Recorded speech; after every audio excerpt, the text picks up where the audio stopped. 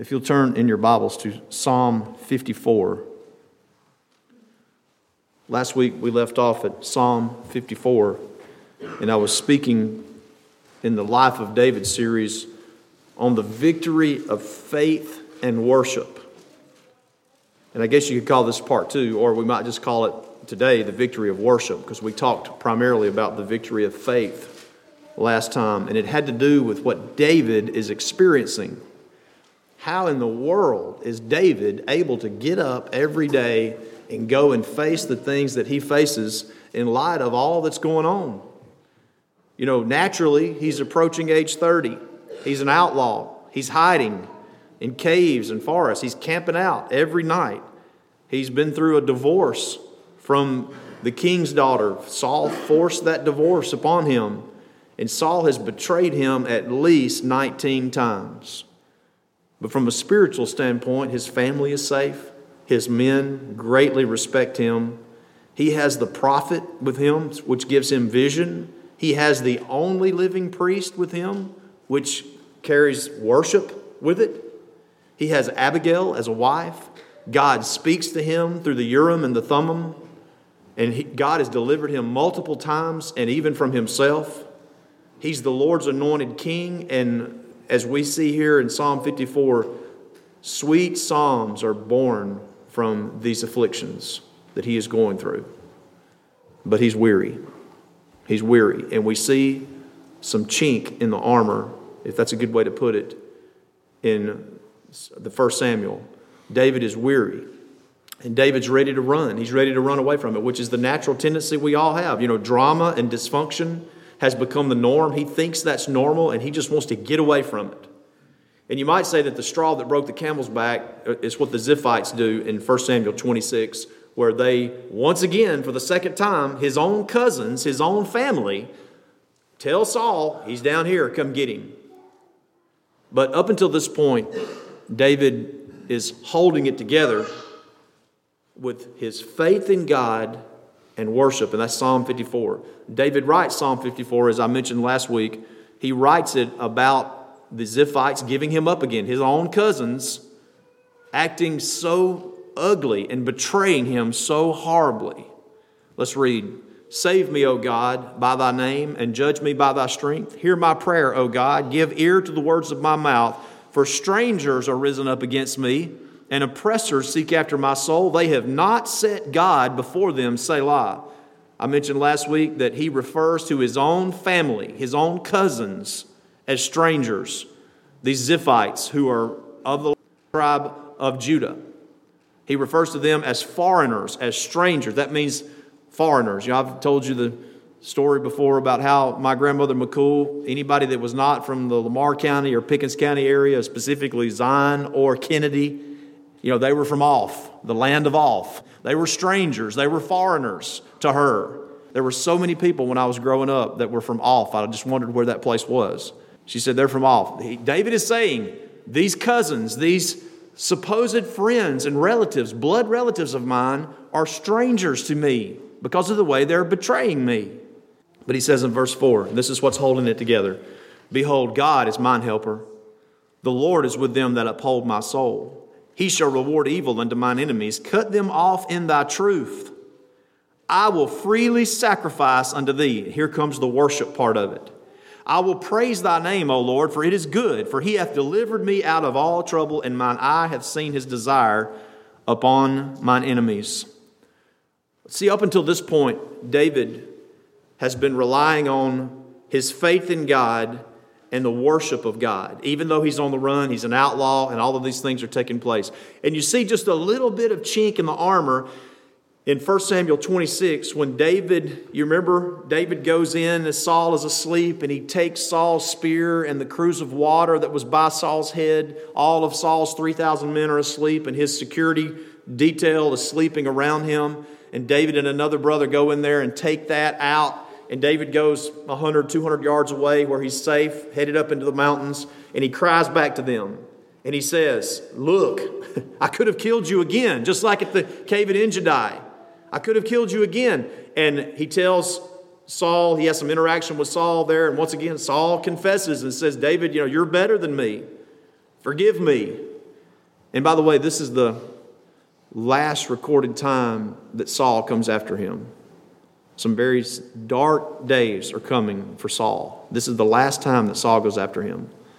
But in 1 Samuel 26 and 19, David gives you a little hint about what he's thinking. That he's starting to slip away from relying on his faith and on worship. And he says this as he shouts out to the 3,000 and out to Saul. He speaks of his own kin here, the ones that have betrayed him, the Ziphites. He says, "For they have driven me out this day from abiding in the inheritance of the Lord, saying, 'Go serve other gods.'"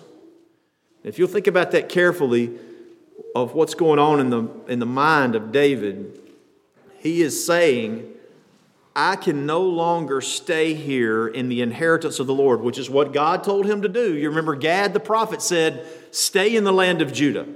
Hide out in those familiar areas. But David has now decided that because these cousins have betrayed him and turned him over to Saul, he's now saying, it looks like I need to go where they serve other gods. Do you think the Ziphites actually said, go serve other gods? But David extrapolated, that's a big word, David got out of what they were doing.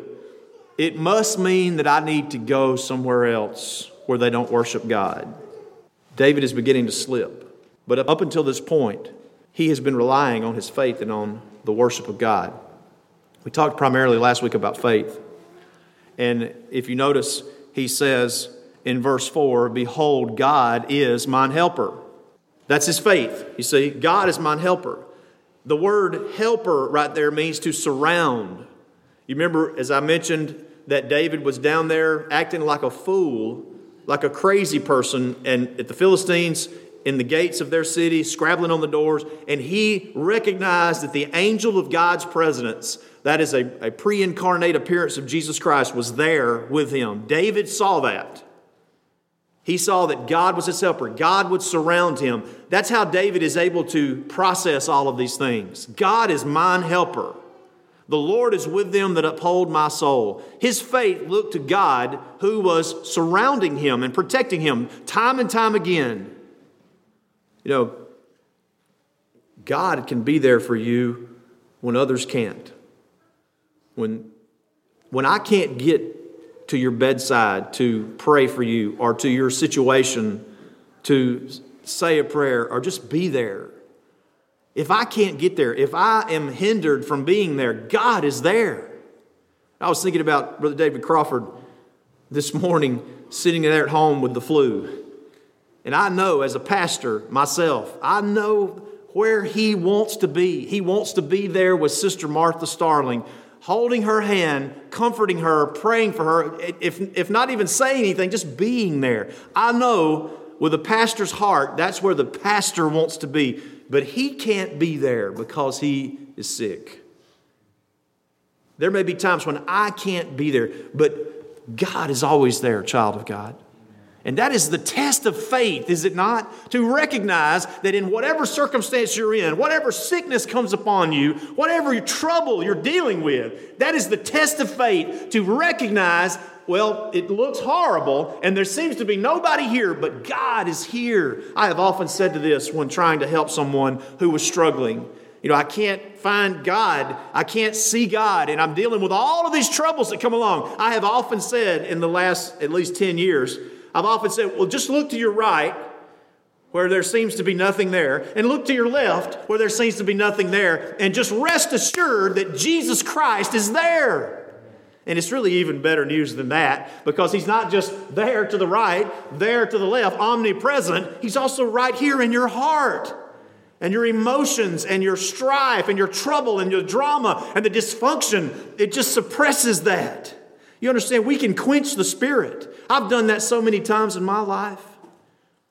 Have you ever quenched the Spirit? You just whenever, maybe you were feeling the presence of the Lord and you thought something you shouldn't think, or you put your own spin on something that you were looking at or dealing with, and the next thing you know, it just quenched that Spirit.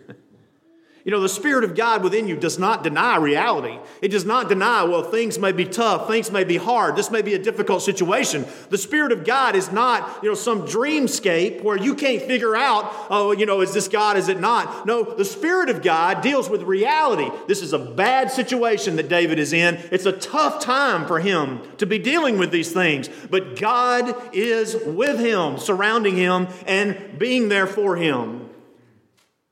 I think about a book that was written years and years ago. They made a movie out of it. I can't recommend the book because it's just parts of it are just so bizarre. The Shack, so bizarre.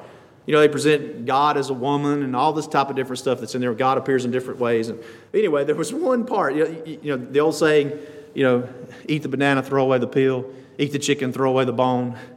So there's a lot of bone you got to throw away. There's a lot of peel you got to throw. But there was one part in there that struck me and has stayed with me. And it was talking about where was God when the little girl, that's the subject of that fictional book, when the little girl was assaulted and murdered. Where was God? And God finally has the God of that book, okay? I'm really going out on a limb here. But in that fictional book, God finally has a direct interaction with the father who was basically just hating God and angry at God because God didn't do something to stop his little girl from being hurt. And in that book, there was just one little 2 or 3 paragraphs worth that made the whole book worth reading to me because God finally relates to the father. He says, I was there. I was there when your little girl was kidnapped and assaulted and murdered and left dead. He said, I was there. He said, I was talking to her. I was whispering to her. I was being there for her the whole time. Just because God doesn't do what we think he should do does not mean that he's not sovereign, and it does not mean that he's not doing something. You see, David is thinking, why am I not on the throne? Why am I not where I think I should be? Why am I not where it looks like God wants me to be? And he gets ahead of himself and he begins to lose his hold on his faith and on worship. And he says, well, I guess I just need to go to some other country, to some other place, and worship God in some other way. See, that's the trick of, that's a good way to put it, that's the trick of faith. Looking to God as our helper, no matter what the circumstance is. And by the way, this is going to test David in an awful way, in a tragic way, very, very soon. Because he loses his hold, he's going to be tested in a terrible way a few chapters down the road as we continue. Behold, God is mine helper. Verse 6, I will freely sacrifice unto him. I will freely sacrifice unto thee. I will praise thy name, O Lord, for it is good. That's worship. If you look over to Psalm 95, where he speaks directly of the word worship. Psalm 95. I want to read a few passages to you. This is the same writer, David, writing the psalm.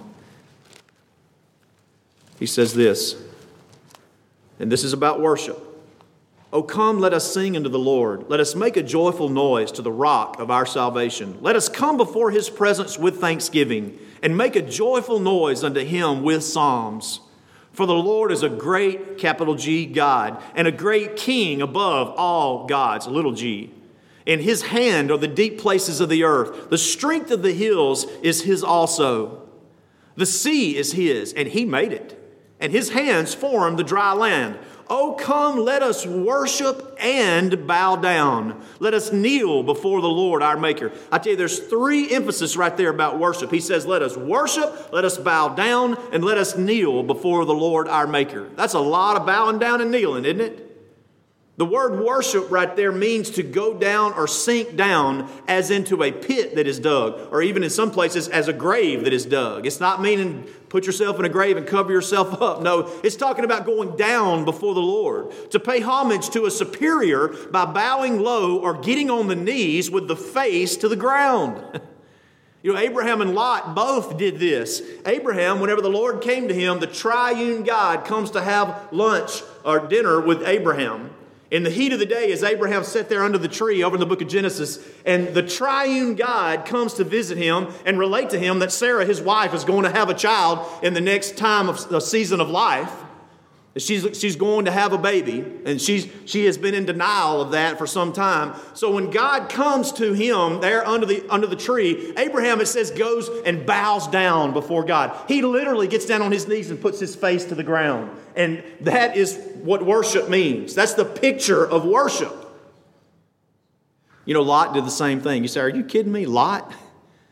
In Genesis, the 19th chapter, it says when the two angels came to Sodom, and Lot, who was the puppet judge that really had no power, that sat out there in the gate of the city, Lot, in his stupor of sin, in his ridiculous life, in his foolishness of living where he was living and doing the things that he was doing and failing to do the things that he should do, he recognized this is God, this is from God, and I need to bow down. And that's exactly what he did. He went to them. Now, this was during the day. People were still walking around in the city. In the gate of the city especially, because that was the place where a lot of traffic took place. A lot of commerce. And Lot goes, and it says that he bowed down. And that word means to worship. He put his knees on the ground and his face to the dirt before the angels of God when they came to Sodom. He still had some memory, some semblance of what it meant to worship.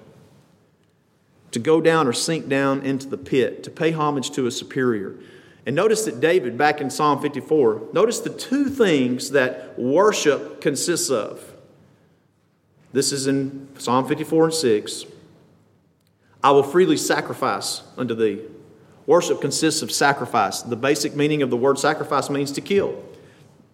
Sacrifice means to kill, to give up something. Ask yourself the question, what are you killing? I don't mean from a physical standpoint, but what did you kill? What did you sacrifice to get here today to worship God? One thing is very easy, sort of a no-brainer. You sacrificed your time. There's a lot of things that God's children, even out there in the world today, are doing during this time. Think about it. You have to sacrifice your time to come and worship God. And what you do here and what you do on a regular basis looks so ridiculous to the natural world. Why would those people waste their time to go and hear two preachers bring a message and sing for a little while, shake hands with one another, interact with one another, hug one another, talk to one another? Why would they waste their time to do such a thing? It's because God is worthy of that. You know, God could demand all of your time. Does that strike you? And listen, when I was a kid, I hated going to church. That was time that I could be playing. It's time that I could be doing things that I wanted to do. And thank God, Mom would never say anything to me when I would stuff my pockets full of my little G.I. Joe figures or my little Star Wars figures. I'd stuff them full. And so that way I could get to the pew, and I could sit there and pull out my little men and I could play with them, right there on the pew while the preacher's up there preaching. And I'm thinking, well, Emily, hush, let me get out of here. I think I was 17. I'm just kidding. I was 5 or 6 years old, just trying to get through the day, trying to get through that waste of time. That's the way, we've all been drugged to church. We've all been carried along like that. And we think, what's the point? This is a waste of time. I could be playing with my G.I. Joe figures. I could be playing with my Star Wars figures. I could be working on my homework. I could be doing all of these things. But child of God, the Lord doesn't demand all of your time. He just demands some of your time. You had to kill time to get here today. You had to put it to death. That's what sacrifice means. David says, I will sacrifice freely to the Lord. I will voluntarily give up things that I think I need or that are precious to me so that I can serve God, that I can worship God. That is the epitome. That is the crux of what it means to worship. What are we giving up for God? Now, the opposite of that is true today. Today, people in most places go to church and they say, what can I get from God? What can He give me? What kind of entertainment can I get today? What kind of smoke and mirrors can I see? What about all of these things that can come at me and tantalize me and give me something that I need? That is the opposite of what worship is in the Word of God. Worship is sacrifice. What do I give up for God? You think about the economy of the Old Testament worship under the Levitical law, and they had to give up precious things to God on a regular basis. You think about the Passover. They had to go pick out the best lamb. They had to figure out which one was the one without blemish, the one that was without spot, the cutest little lamb that was out there. And they had to kill that lamb. They had to sacrifice it.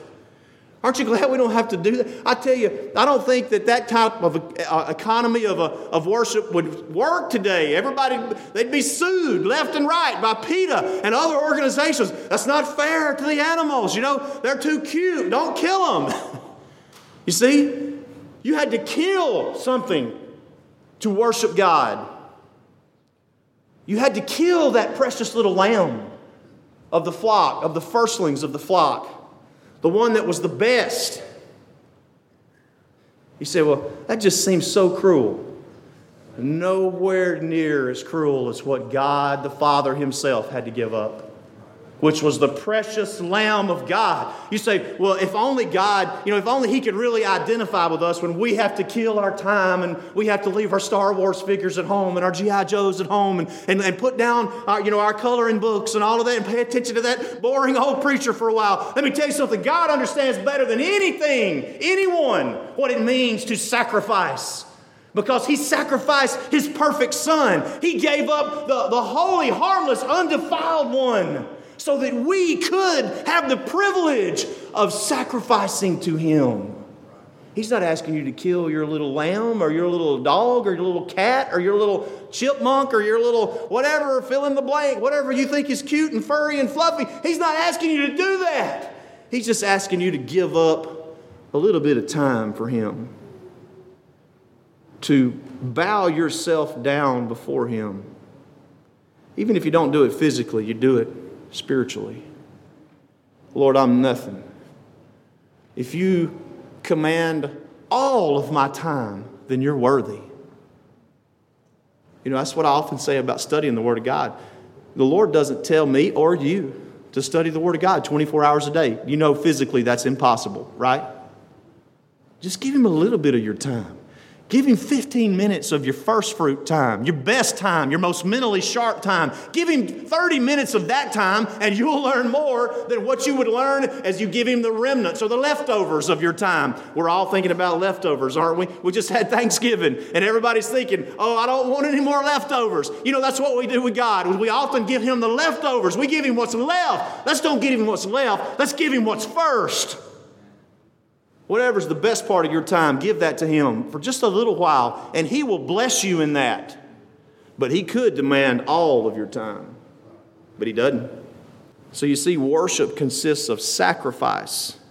I will freely sacrifice. I won't be drugged to church with my pocket stuffed full of little playmen like Brother Tim was. I get it. We all go through that. You went through it too. Maybe you had your Barbies or whatever it might be, your dolls or whatever.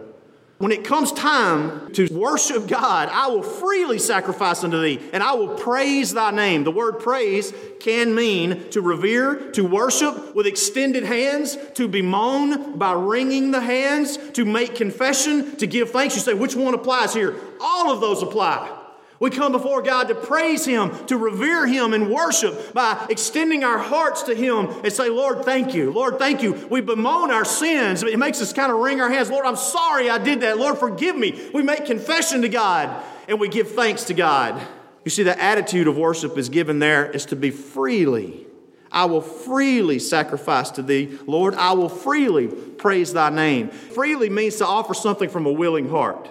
The least that we can do for God is just go to church and worship Him.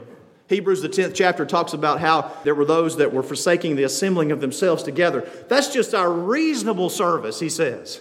There may be other things that we can do. There will be other opportunities that we can serve and worship the Lord and give glory to His name. But that's just kind of like one of those no-brainers, right? We should delight in worship. David delighted in worshiping God. Are you telling me that this outlaw, who's really the king, betrayed 19 times by Saul, betrayed by his own cousins, his own friends. Are you telling me that this guy could functionally out there on the run, in the woods, in the caves, that he could actually rely upon his faith in God, his helper, the one that surrounded him, and also he could worship God out there like that with those 600 men? Yes. And he did it freely. He didn't do it with gritted teeth or in the mully grubs or thinking, I got to go do this. No, it's I want to go do this. And he worshiped God freely. He said, for this is good. That the word good, it's interesting. That word good means to be functional. It means to be functional. You know, David has been living in drama and dysfunction because of what's going on in the turmoil around him. But there was a place that he could go that was functional. You know what that was? It was worshiping God. Oh, if there's one place in our life that ought to be, we can have so many dysfunctional and dramatic things going on around, but let's pray to God that where we go to worship will be functional. Functional. Functional for you, functional for me. David had victory through his faith and through his worship in these times that he was on the run. And child of God, you do too. The times that you feel like you're on the run and you feel betrayed and the drama and dysfunction of this broken world continues to press upon you just like pressing upon grapes in a wine press. Pressing upon you just like two rocks grating together. You ever heard of being between a rock and a hard place? You ever feel that way? Jesus said, in the world you shall have tribulation, but in me you will have peace. The Apostle Paul said that we glory in tribulations. That doesn't mean we ask for them or want them to come. It means that we can honor God because He's with us even though the tribulations come upon us. You see, David is winning. It doesn't look like he's winning, but he's winning out there. He's riding the crest of a wave. Y'all ever seen these surfers that get up on these crests of waves and you think they're fixing to go down and they just ride that wave on out? It's amazing. It scares me to look at stuff like that. It scares me to think about waves that big, a tumultuous sea. But David is out there in the tumultuous sea of this dramatic life and being pursued, and he's riding on top of the wave because he's relying upon his faith and upon worship. But we get a little bit of a hint of his weakness. He said in 1 Samuel 26:19, "For they have driven me out this day from abiding in the inheritance of the Lord, saying, go serve other gods."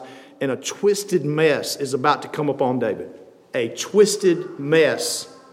You're going to think to yourself when you see what happens in the few chapters ahead, when he runs off to the land of the Philistines, you're going to say, how did he get himself in this predicament? It's because he stopped relying upon his faith and upon the worship of God. And he went to a place where they were serving false gods. It was illegal to worship Jehovah. He stopped trusting in his helper. He was blinded by the drama and the dysfunction around him. And he stopped going to church. He stopped worshiping God, and he stopped relying upon his faith. There's a line in one of the songs that we sing that goes like this: through life and all its changing scenes and all the grief that intervenes, 'tis this supports my fainting heart, that thou, my sanctuary, art. David left his sanctuary. David left, and he's about to get into a big mess. Let us take the lesson from David. Let us rely upon the faith that God has given us, our helper, the Lord, and let us worship the Lord. Let us be functional and worship the Lord. If there's one or more here that would like to follow the Lord in New Testament baptism, we give you that opportunity as we stand and sing.